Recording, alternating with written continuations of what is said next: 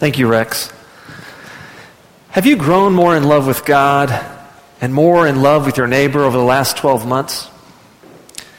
As you think about your own life, have you grown more in love with God and more in love with your neighbor over the last 12 months? This is the basic question that Willow Creek Community Church outside of Chicago asked its 26,000 congregants who are in attendance as a part of its church-wide survey called Reveal.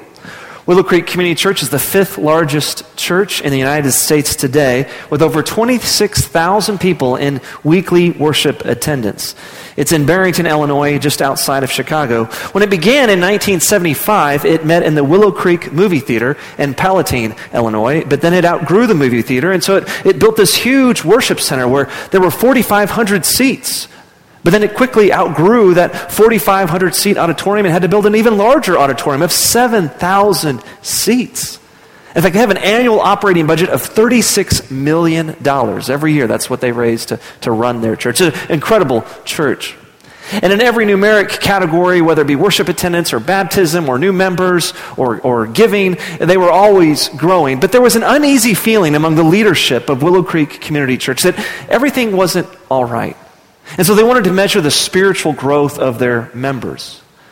Now, it's hard to think about how do you measure spiritual growth, but as we'll see here in a moment, in Matthew 22, Jesus tells us that the most important commandment is to love the Lord your God with all your heart, mind, soul, and strength. And the second greatest commandment is like it to love your neighbor as yourself. And so if you're growing in these areas of loving God and loving your neighbor, then you must be growing. And so they created this survey called Reveal, where they asked numerous questions to try to draw out whether or not the members of their congregation were growing in their love for God and growing in their love for their neighbor.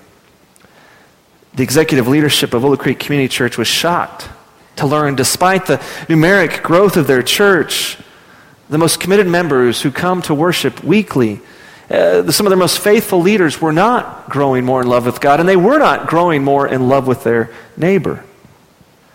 How would you answer that question? Are you growing more in love with God? Have you been growing more in love with your neighbor?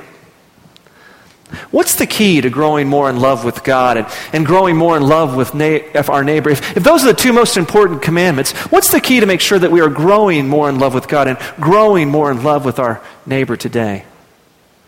Well, to find out, let's turn to the Bible. Let's turn to the words of Jesus that we find in Matthew chapter 22, beginning with verse 34. Matthew chapter 22, it may be found on page 1052 of your Pew Bible. Matthew chapter 22, beginning at verse 34. But before I read God's word, let's call upon His Spirit again to open our hearts and minds at the reading and the preaching of His holy word. Please join me as we pray. Holy Spirit, we thank you that you inspired Matthew to put pen to paper so that we might have the words of Jesus today. We pray, O Lord, that by your Spirit you would give us eyes to see what you want us to see, ears to hear what you want us to hear, and hearts that would be opened and transformed at the reading and the preaching of your holy word. May the words of my mouth and the meditation of all of our hearts be acceptable in your holy sight. Through your Son's precious name we pray. And all God's people said, amen. Matthew chapter 22, beginning at verse 34. Listen to the word of the Lord. But when the Pharisees heard that Jesus had silenced the Sadducees, they gathered together. And one of them, a lawyer, asked him a question to test him. Teacher, which is the greatest commandment in the law? And he said to him, you shall love the Lord your God with all your heart and with all your soul and with all your mind. This is the great and first commandment. And a second is like it. You shall love your neighbor as yourself. On these two commandments depend all the law and the prophets.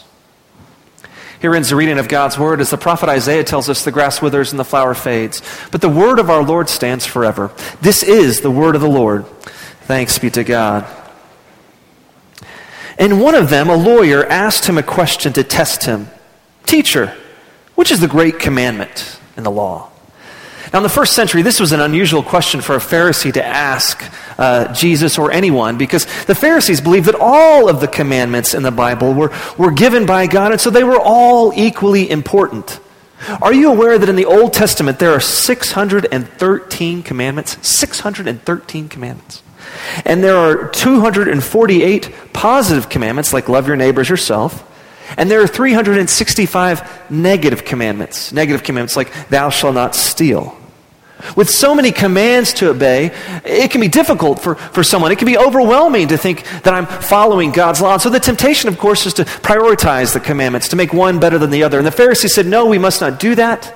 All of the commandments are given by God. All of the commandments are equally important. And they viewed themselves as experts in the law, the Pharisees did. And so they asked this question of Jesus. This lawyer asked this question of Jesus to kind of test Jesus. To see, Jesus, are you going to uphold all of the commandments? Or are you just going to pick and choose the ones you like? What's the greatest commandment? He asks. And of course, Jesus responds by quoting the Shema that Rex read just a moment ago. Jesus says this in Matthew chapter 22. You shall love the Lord your God with all your heart, and with all your soul, and with all your mind. Now, it's interesting, if you go back to the Shema that Rex read just a moment ago in Deuteronomy chapter 6, verses 4 and 5, this is what the Shema really says. Hear, O Israel, the Lord your God, the Lord is one. You shall love the Lord your God with all your heart, and with all your soul, and with all your might. Might. Jesus says you shall love the God with all your heart, soul, and mind. Adds mind to that. And it's interesting, actually, in the Gospel of Mark, when Mark tells the story of this same encounter with the Pharisee, in Mark chapter 12, verses 29 to 30, Mark says this, or Mark writes this, Jesus answered, the most important is, hear, O Israel, the Lord our God, the Lord is one, and you shall love the Lord your God with all your heart, with all your soul, and with all your mind, and with all your strength. The second is this, you shall love your neighbor as yourself. There is no other commandment greater than these. Now it's interesting, most scholars point out that this emphasis on loving God with all of your heart, mind, soul, strength, soul, everything, the most important thing is not whether or not it's your heart or your soul or your mind or your strength, but that you are supposed to love God with all that you are, with everything. So how are we doing? Do we love God with all of our heart, mind, soul, strength, all the time? Leading fathers of the Reformation, Martin Luther and John Calvin, both agree that on our own it's impossible for us to love God with all of our heart, all of our mind, all of our strength, all of our soul, all of the time. It's just impossible.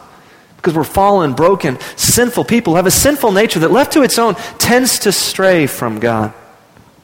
Now it's true that by telling us the two greatest commandments are to love God and to love our neighbor, Jesus helps simplify the law and summarizing it. He helps summarize the heart or the intent of the 613 commandments that we find in the Old Testament. In fact, if we consistently love God with all that we are, and we love our neighbor as ourselves, we will fulfill the rest of the law. Let's just take the first four commandments of the 10 commandments as an example. If we love God with all of our heart, mind, soul, and strength, if we're doing that, then we will naturally avoid bowing down to other gods, right? Because we love the one true God. And if we're loving God with all of our heart, mind, soul, and strength, then then we won't make idols and bow down to them, will we? And we won't misuse the Lord's name in vain. And we will honor the Sabbath and keep it holy and worship Him only, as we talked about last week. And of course, if we love our neighbors ourselves, we'll fulfill the remaining 6 commandments, won't we? We will honor our mother and father, and we will not murder, we will not commit adultery, we will not steal, we will not bear false witness against our neighbor. We will not covet our neighbor's things. We will be happy that our neighbor has what he has because we love them and we're grateful for them. If we can simply follow these 2 commandments, love God with all of our heart, mind, soul, and strength, love our neighbor as ourselves, then we'll naturally fulfill all the commandments of God. So how are we doing? Does anybody here love God with all their heart, mind, soul, and strength all the time? Do you love your neighbors as yourself all the time? Anybody? No one at 8:30 did either. We all fall short of God's glory.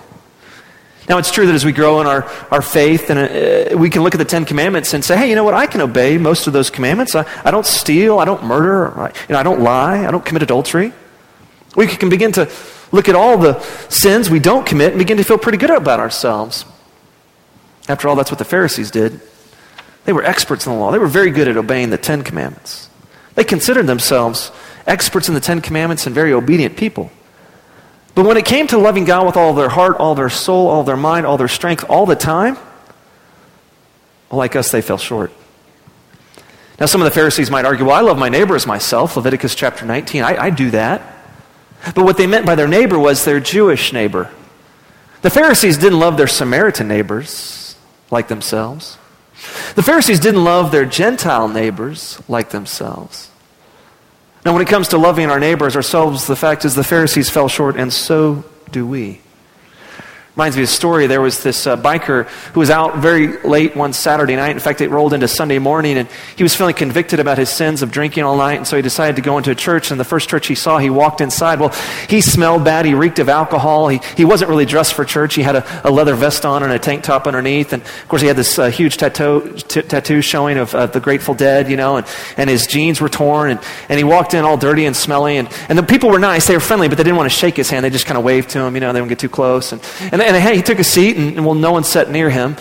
But as the preacher was preaching about this wonderful sermon about how you're supposed to love your neighbor, the biker was becoming moved in the Spirit, and he was being excited about what God was saying through this preacher. And at the end of the service, he went to shake the preacher's hand and thank him for the sermon. And the preacher was nice and cordial, and he said, well, I'm glad you enjoyed the sermon. Now, what I want you to do is I want you to go home, and I want you to pray to God and ask God to give you a little more direction on what you might want to wear the next time you worship Him.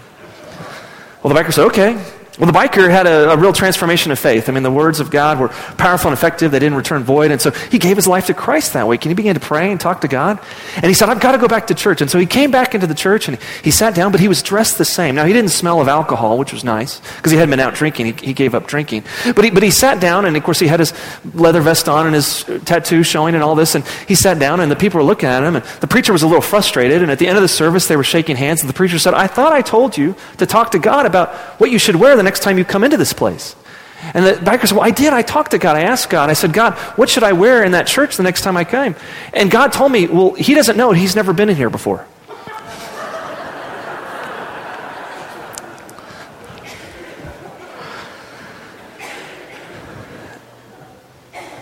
As followers of Christ, do we treat everyone with the same unconditional love that we have received from Christ? Or are we quick to judge, look upon people and say, oh, you should dress differently, you should act differently? In our personal discipleship, we might be able to avoid sins like lying and stealing. There are certainly sins that we can avoid committing. But these two greatest commandments help us see that there's not only sins that we commit, but there's also sins we omit, sins of omission. Whenever we fail to love God with all of our heart, mind, soul, and strength, we sin, we fall short of God's glory, we miss the mark on what God desires of us. Anytime we fail to love our neighbor as ourselves, we fall short and we miss the mark which God has for us. Martin Luther and John Calvin both point out that by lifting up these two commandments as the greatest, Jesus simplifies the law, and Jesus helps us see our need, ultimately, for grace. Grace is God's unmerited favor towards us. Yes, in light of these two most important commandments that we ultimately all fall short of, we see our need for grace. And so what are we to do exactly? Well, notice that Jesus is in Jerusalem when he makes this statement. In Matthew chapter 21, it's the triumphal entry when Jesus comes in on that first Palm Sunday and they celebrate his coming. And then that week he teaches, and then in a few chapters later he will be crucified on a cross for our sins. What are we to do in light of the fact that we fall short? We're to look to Jesus. For only Jesus was able to love God with all of his heart, mind, soul, and strength. Only Jesus was able to love his neighbor as himself. Only Jesus was able to do what we could never do for ourselves. And it's through his love, and it's through his sacrifice that we are ultimately saved. How do we grow more in love with God and more in love with our neighbor?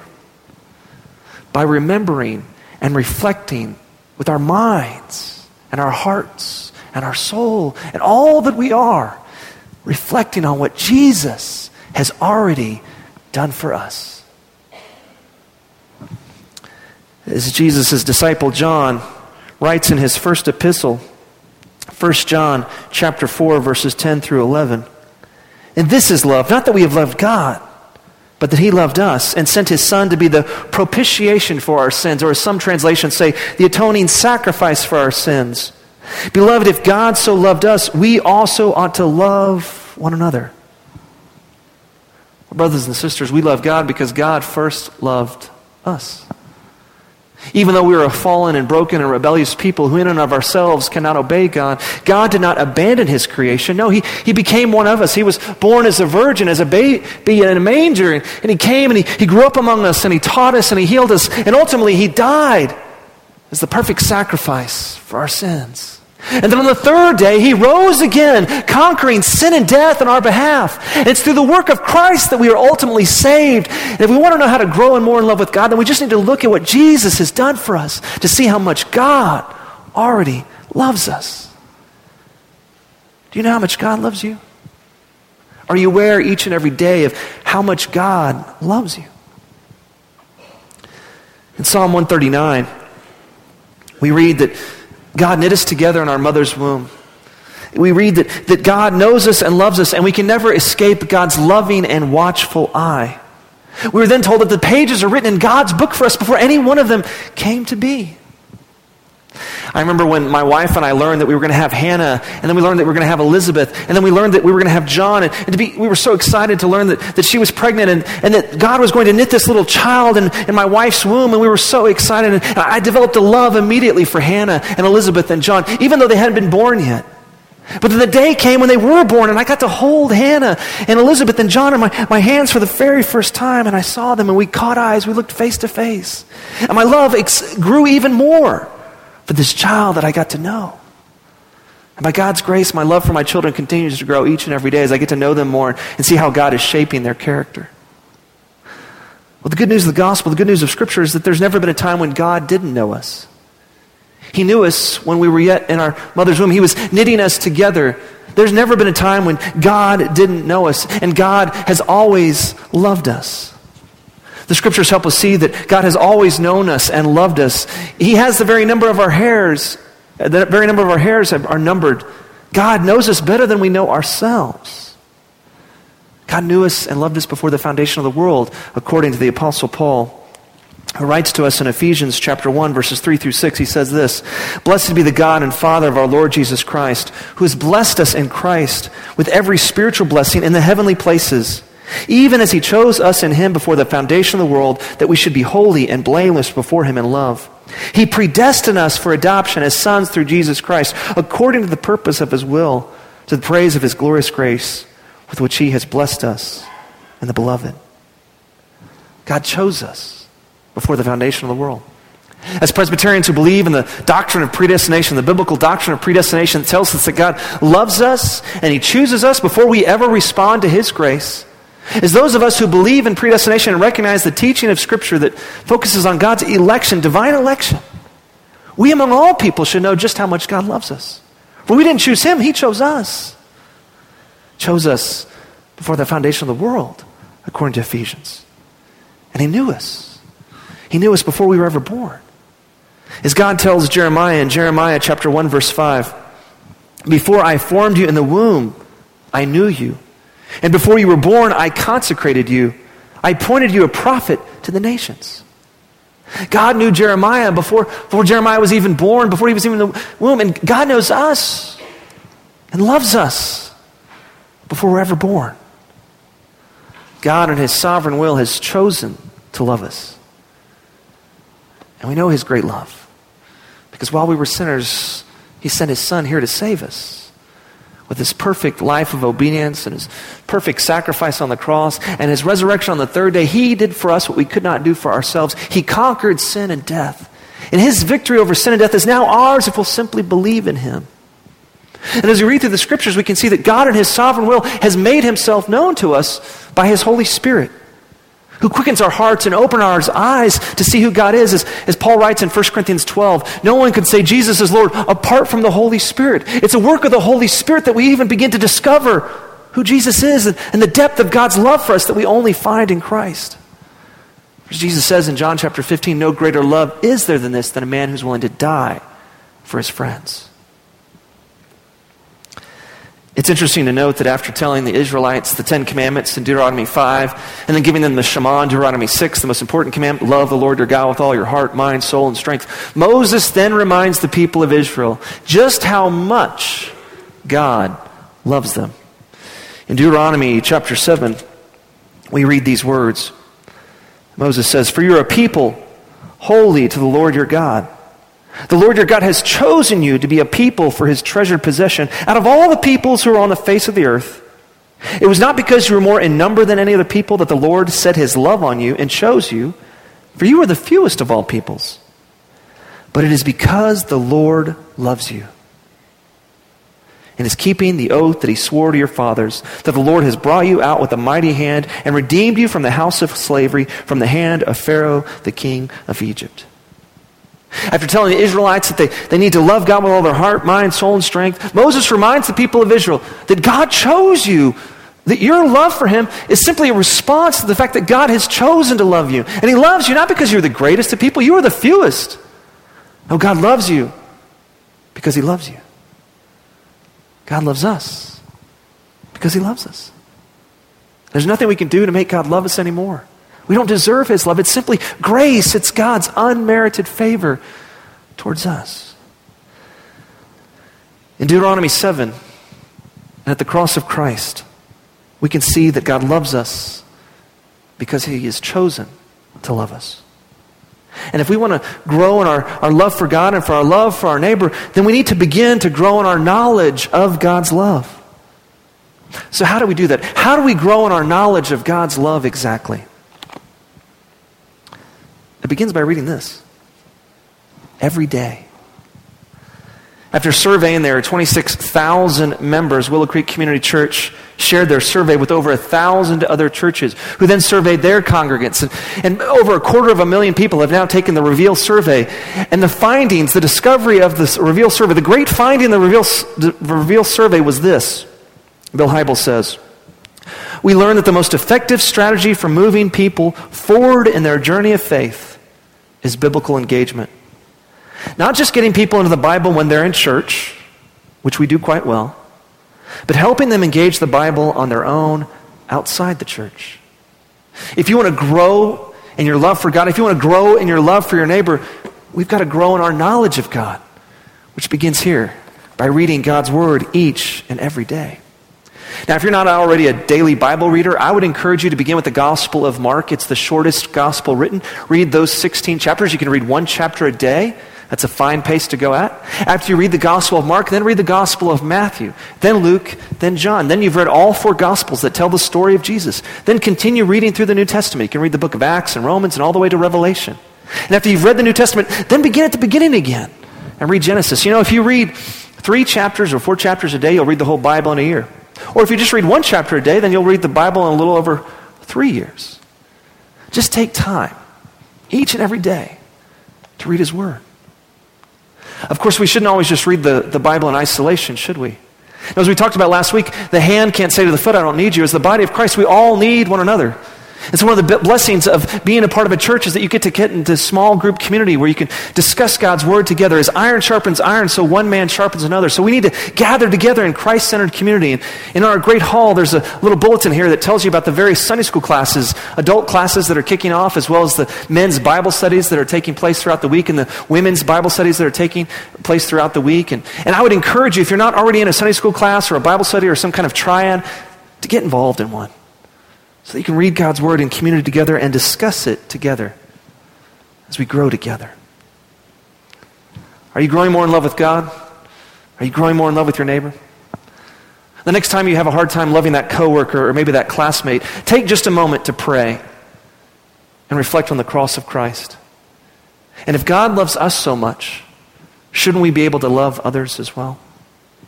The next time you find it hard to love someone in your life, I would encourage you to reflect on the cross of Christ and open his holy word so that God might reveal just how much he loves you.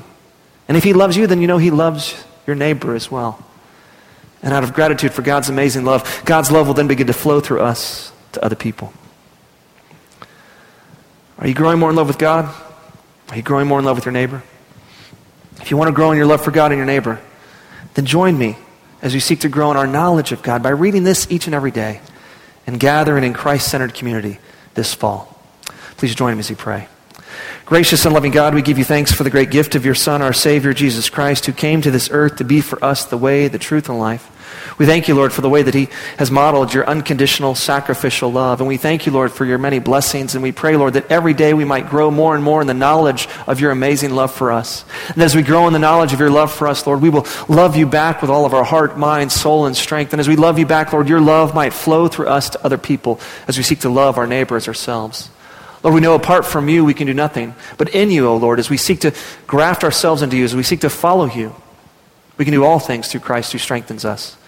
So God, by your Spirit, guide us and lead us as we seek to grow in the knowledge of you to the glory of your name. In your Son's name we pray, and all God's people said, amen. One of the ways I live in my own life is a test of, am I growing